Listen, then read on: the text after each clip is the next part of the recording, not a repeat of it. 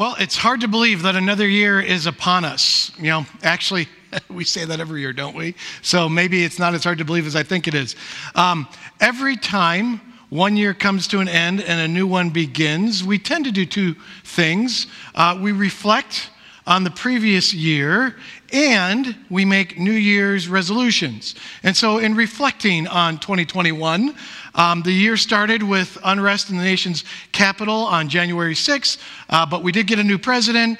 Our battle with COVID continued, but things did start to open up a little bit, although we ended the year with Omicron surge.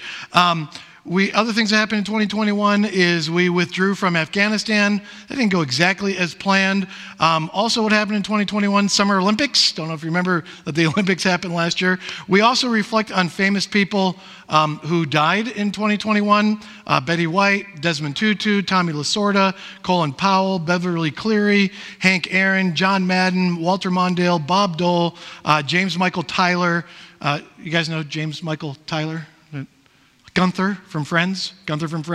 I know he doesn't belong in the same list as Desmond Tutu, but it depresses me that Gunther from Friends is no longer with us. I'm a sports junkie, so I reflect on sports championships of 2021. The Baylor men's team won the NCAA basketball championship. The Stanford women's team won theirs. The college football champions last year was Alabama. Again, they're in the game next week too.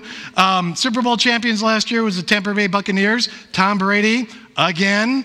In the NBA, the Milwaukee Bucks won the NBA championship last year. First time in my life. Very excited about that. The Atlanta Braves won the World Series. The Tampa Bay Lightning won the NHL championship. So the city of Tampa Bay had a pretty good sports year last year. So we do these kinds of things as we reflect on the previous year. And then we make resolutions for 2022. Resolutions like to exercise more, or to lose weight, or to go back to school, or spend more time with my family, or pray more. I'm going to read the whole Bible this year. And then most of our resolutions will die before the end of the month. Actually, somebody told me like the second Friday in January is when most resolutions end. I have spent a lot of time in the gym this past year. I actually went on average 3 to 4 times a week. Some of those times that I went to the gym, I actually exercised, so I felt pretty good about that. In January, the gym is packed. It's that huge New Year resolution surge. And you look around and ask, who are all these people? And by March, they're all gone. It's done. So we reflect on the past. We make resolutions that usually don't last. And I would just like for us this morning to consider a third option. One of our directives from our new vision is to be future focused, where we continually adapt to engage every generation. What would it look like for us to be future focused as we begin a new year, as we begin 2022? The passage for this morning comes from 2 Kings chapter 2, verses 9 to 18. Go ahead and turn there in your Bibles if you have your Bibles with you. 2 Kings is about a third of the way through the Bible. It's conveniently right after 1 Kings. You can also look the passage up on your phones. Now, this passage is about 2 prophets, Elijah and Elisha. And there's a good chance I'm going to mix up their names at least once this morning. Now, Elijah is considered one of the greatest prophets in the Old Testament, and Elisha is his successor. And so just as 2021 ends and 2022 begins, 2 Kings chapter 2 is a baton passing moment when Elijah's ministry ends and Elisha's ministry begins. Our scripture reader for this morning is Madison Brubaker. Madison, if you can make your way up to the podium. As she does, I'm going to ask if you're able, please stand and face the center of the room. We read from the center of the room to remind us that Scripture is to be central in our lives, and we stand because we believe this is the Word of God. And so, Madison, whenever you're ready, please read 2 Kings chapter 2, verses 9 to 18. When they had crossed, Elijah said to Elisha, "Tell me, what can I do for you before I am taken from you?" "Let me inherit a double portion of your spirit," Elisha replied. "You have asked a difficult thing," Elijah said. "Yet if you see me when I am taken from you, it will be yours. Otherwise, it will not." As they were walking and talking together, suddenly a chariot of fire and horses of fire appeared and separated the two of them. Elijah went up to heaven in a whirlwind. Elisha saw this and cried out, my father, the chariots and horsemen of Israel." And Elisha saw him no more. Then he took hold of his garment and tore it into two. Elisha then picked up Elijah's cloak that had fallen from him and went back and stood on the bank of the Jordan. He took the cloak that had fallen from Elijah and struck the water with it. Where now the Lord, the God of Elijah, he asked. When he struck the water, he divided to the right and to the left, and he crossed over. The company of the prophets from Jericho who were watching said, "The spirit of Elijah is resting on Elisha." And they went to meet him and bowed to the ground before him. "Look," they said, "we, your servants, have 50 able men. Let them go and look for your master. Perhaps the Spirit of the Lord has picked him up and set down on some mountain or in some valley."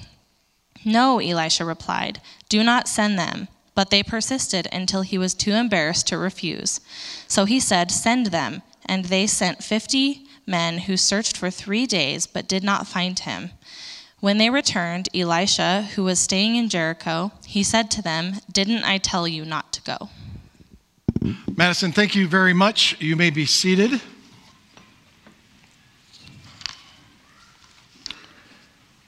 What do you want to be when you grow up? What do you want to be when you grow up? That is a common question that we ask kids. When my kids finished kindergarten, the year-end program included every kid from their class coming to the front of the stage and sharing their name and what they wanted to be when they grew up. The answers included things like teacher and police officer and doctor and fireman and pilot. We are so interested in what kids want to be when they grow up, and that's because we are interested in their future potential. What could happen next for these kids? What is in store for them in the future? I tend to look at the future in terms of decades. That's how I kind of look at what's coming ahead. I look at it decades at a time. Every decade gives us a chance to ask a similar question. Hey, what do you want to be when you grow up? Well, the similar question would be, well, what does the future hold for me? What will my life be like in 10 years? So if you're around the age 20, well, in the next 10 years, there's a good chance that you'll get married, that you'll be in your career. Maybe you might even have kids. If you're around age 30, in the next 10 years, you should be well into your career. Your kids will be growing up, and maybe you've moved around a couple times. If you're around age 40, in the next 10 years, you will become closer to retirement than high school. Sorry to tell you that, but it's true. That happens in your 40s. And then, that's it. That's all that's going to happen. No, maybe your kids are in college, that kind of stuff. If you're around age 50, in the next 10 years, you'll be getting ready for retirement. Your kids will be married. There's a chance you'll have grandchildren. If you are age 60-ish in the next 10 years, good chance you will be retired, and your grandchildren will be growing up. And if you are around age 70 in the next 10-ish years, you'll have all sorts of traveling to do, crossing off things off your bucket list, grandchildren getting married, maybe even having great-grandchildren. And while we remember and learn from the past, the question of what's next is always in front of us. This story of Elijah and Elisha is a what's next story. As Elijah's time comes to an end as prophet, there's this focus on, well, what's next then for Elisha?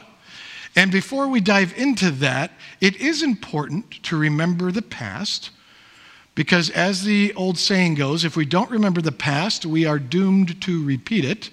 And so let us just remember, what did Elijah do? And in order to appreciate what Elijah did and who he was, we need to know the time and circumstances he lived in. Elijah lived in the time when the rulers of Israel did evil in God's sight. King Ahab was the king of the northern kingdom of Israel, and he and his wife Jezebel worshiped the god Baal. And Baal worship included things like child sacrifice. It was an abomination to the Lord. Ahab and Jezebel, even though they were king and queen of Israel, they were enemies of God. And what happens when the king and queen of God's people make themselves enemies of God? Well, that's where the prophet Elijah comes in. And just going back to the passage we just read, seeing the end of Elijah's time as prophet, rereading verses 9 through 12. When they had crossed, Elijah said to Elisha, "Tell me, what can I do for you before I am taken from you?" "Well, let me inherit a double portion of your spirit," Elisha replied. "Well, you have asked a difficult thing," Elijah said. "Yet, if you see me when I am taken from you, it will be yours. Otherwise, it will not." As they were walking along and talking together, suddenly a chariot of fire and horses of fire appeared and separated the two of them. And Elijah went up to heaven in a whirlwind. Elisha saw this and cried out, my father, the chariots and horsemen of Israel." And Elisha saw him no more. And then he took hold of his garment and he tore it in two. What was it about Elijah that Elisha would want a double portion of his spirit?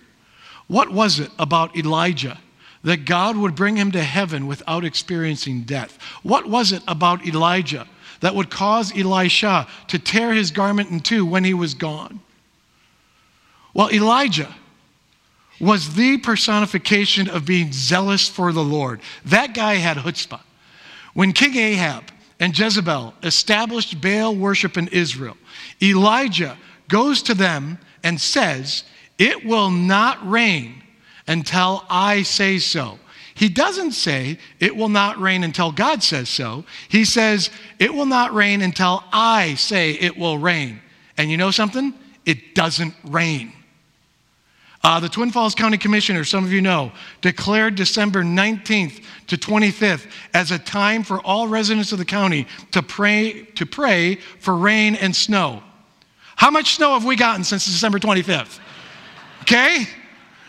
Now imagine if the commissioners had said, "It won't stop snowing until we say so." Okay?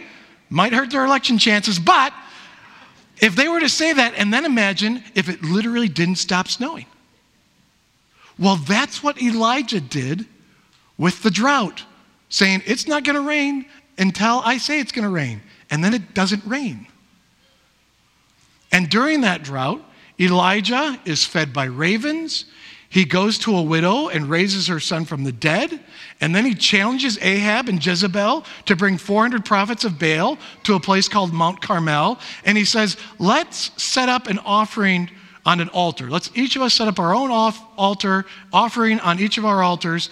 And your prophets can call on Baal, and I will call on the Lord. And whichever God consumes the offering, that is the true God.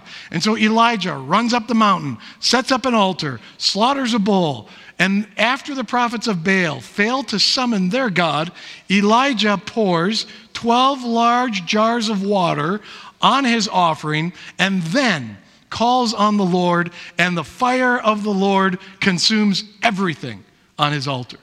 And the people declare, "The Lord, He is God. The Lord, He is God." And Elijah has all 400 prophets of Baal killed. And then Elijah goes up to Ahab and he says, "Now it can rain." And it does. Elijah had chutzpah. He was a personification of being zealous for God.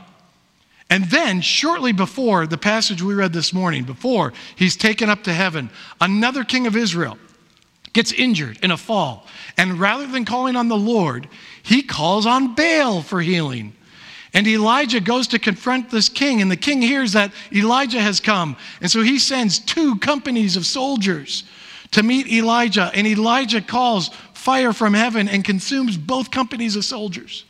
And then a 3rd company is sent out. And that captain, who saw what happened to the first 2 guys, pleads for Elijah for mercy. And Elijah has mercy on them, but he goes to the king, and he tells the king he will die, and the king dies. Now look, if you are a king of Israel, and you are not going to be faithful to the Lord, okay? That is not going to happen without Elijah having something to say about that. So God brings Elijah to heaven in a whirlwind. And Elisha wants a double portion of his spirit. Elijah is taken up to heaven, and the servants of Elisha want to go looking for him. They're kind of reminiscing. They are wishing Elijah is still around. They're hoping maybe he could be around somewhere. If you look at verses 16 to 18 from the passage, where it says, "Look, we, your servants, have 50 able men. Let them go and look for your master. Perhaps the Spirit of the Lord has picked him up and set him down on some mountain or in some valley." "No," Elisha replied, "don't send them." But they persisted until he was too embarrassed to refuse. And so he said, "Send them." And they sent 50 men who searched for 3 days, but they did not find him. And when they returned to Elisha, who was staying in Jericho, he said to them, "Didn't I tell you not to go?" Now, given who Elijah was and what he did, I would have gone looking for him too. Because even though King Ahab has died by this point in the story, there was still work to be done. Ahab's family is still a factor. Jezebel is still alive. The conflict between Baal and the Lord is not over. And the servants are thinking, remember all the great things Elijah did? Well, we still have obstacles to overcome. We need this guy. Now, I shared about the great victory Elijah had on Mount Carmel. And right after that victory, Jezebel threatens to kill him. And she still has the power to do it. So after that great victory over the prophets of Baal, Jezebel is still in power, which demoralizes Elijah. And so he flees Israel. He just leaves the country. And he goes to the mountain of God. And God meets Elijah there. And Elijah basically says to God, "I have been very zealous for you, and it hasn't made any difference. Nothing has changed." So God shares with Elijah what is next in the conflict with Ahab, Jezebel, and Baal. God shares his plan for moving forward, for what is next. And you can read about it in 1 Kings chapter 9, where it says, "The Lord said to him, 'Go back the way you came and go to the desert of Damascus. And when you get there, anoint Hazael king over Aram. Also anoint Jehu, son of Nimshi, king over Israel. And anoint Elisha, son of Shaphat, from Abel-Meholah, to succeed you as prophet. Jehu will put to death any who escape the sword of Hazael, and Elisha will put to death any who escape the sword of Jehu. Yet I reserve 7,000 in Israel, all whose knees have not bowed down to Baal and whose mouths have not kissed him.'" What God is telling Elijah, look, all these big achievements, the no rain thing, the raising the dead to life, the winning the contest with the prophets of Baal, that did not accomplish what you thought it would. Don't be discouraged by the past. I've got a plan for the future. It's not going to be huge miraculous events that win the day, nor great signs of power performed by one person. Rather, I'm going to gather everybody who's faithful to me and put an end to Ahab, Jezebel, and Baal. You've accomplished great things, Elijah, but we're not done yet. It's time to look forward to what's next, so get going. So Elijah is tired and discouraged, but God isn't going to revive him by empowering Elijah. He revives the spirit of Elijah by giving Elisha a double portion of it. He revives the spirit of Elijah in Elisha. And so what is next? What's next for Elisha?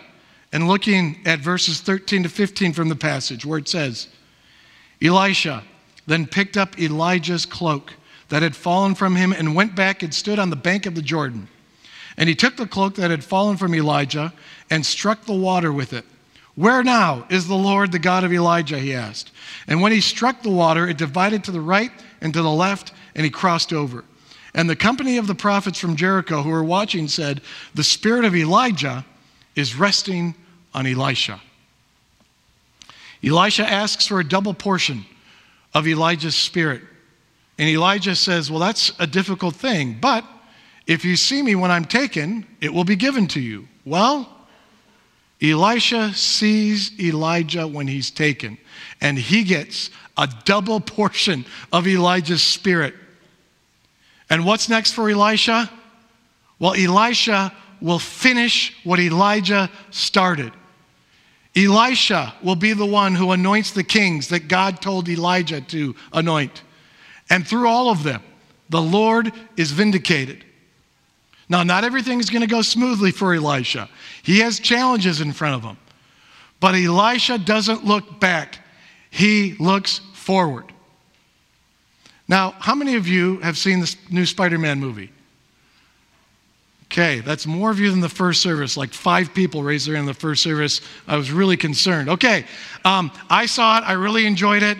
I like the Marvel movies. If you haven't seen it, this is not a spoiler, so don't worry about what I'm going to share. This will not ruin the movie for you, okay? In the movie, Spider-Man's girlfriend, MJ, has a philosophy. And her philosophy is, if you expect disappointment, you will never be disappointed. Now, it's one thing to hope for the best and prepare for the worst, but this is different. If you expect disappointment, you will never be disappointed. In other words, don't get too excited for the future. In December, I did this philosophical exercise. I did it with the staff, I did it with consistory, I did it with the Young at Heart group. And the philosophical exercise asked a question. What if God required you to give reasons for why you should get another year of life? What if God required you to give reasons why you should get another year of life? Well, one, that would ruin the holidays. But if you had to justify another year of life to God, why you should get to live in 2022, how would you go about doing that? Well, what I would do is I would start pointing out all of my 2021 accomplishments. You know, my 2021 accomplishments should earn me another year. My wife and I, we celebrated our 25th wedding anniversary. We launched our new vision here at TFRC. We broke ground on our new building. I won my fantasy football league. It was a pretty good year. Here's the problem. You don't justify another year of life by looking to the past. It's not how it works. You justify another year of life by looking to the future. I have 2 kids graduating this year, one from high school, one from college. We are going to be leaning into our new vision in ministry this year. We're going to be finishing the building, and we're going to be using it by the end of the year. And I could win both my fantasy baseball league and football league this year. I'm feeling pretty good about my chances. Now, this is just a philosophical exercise, but it is safe to say God is more interested in your future than in your past. We are forgiven because Jesus died on the cross for our sins. That's the good news. That's the gospel. Well, forgiveness is future focused. Jesus dying on the cross for our sins was not done to change our pasts. When Jesus died on the cross for our sins, it didn't change a thing about our pasts. Jesus dying on the cross for our sins changes our future. Because of who God is, Elisha moved forward, even though he didn't know what was to come. And because of who God is, we move forward, even though we don't know what is to come. And we don't move forward expecting disappointment. We move forward in faith, believing what it says in Romans. And we know that in all things, God works for the good of those who love him, who have been called according to his purpose. What then shall we say in response to these things? If God is for us, who can be against us? He who did not spare his own son, but gave him up for us all, how will he not also, along with him, graciously give us all things? Now that does not mean God's going to give us whatever we want. It doesn't mean that bad things won't happen. They will. What it means is that God will work out all things, the good and the bad, ultimately for our good. Jesus is the foundation of our future. And in those times of disappointment, that's when we lean on our faith, trusting that even though one part of our lives didn't turn out the way we expected or wanted, it's all working out for our good.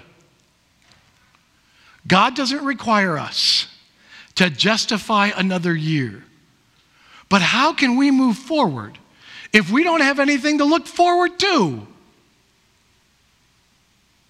At the end of this philosophical exercise, I asked the staff, I asked the consistory, I asked the Young at Heart group, what is one thing in 2022 that you are looking forward to?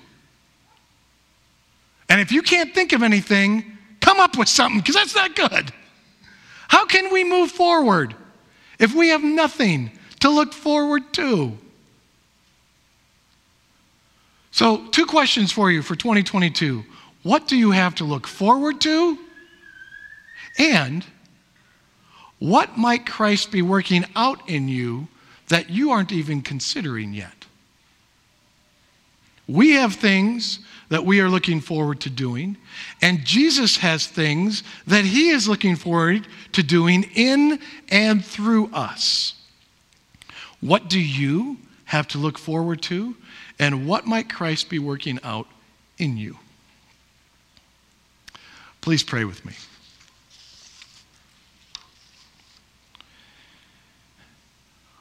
Lord, as we begin another new year, remind us what we have to look forward to. And at the same time, Lord, help us be open to what you want to accomplish in us and through us. Lord, especially those things that aren't even on our radar right now. Lord, each year brings new anxieties, and so be with us in our fear. Lord, bring us your peace that surpasses understanding. And we thank you that no matter what happens, you are working all things out for our good. Give us the strength and courage to live out our faith in Christ and make him our foundation as we take the next steps you have for us. And it's in the name of Jesus, our Lord and Savior, we pray. Amen. Receive God's blessing. And may the Lord bless you and keep you. And may the Lord make his face shine on you and be gracious to you. And may the Lord turn his face towards you and give you peace. Amen.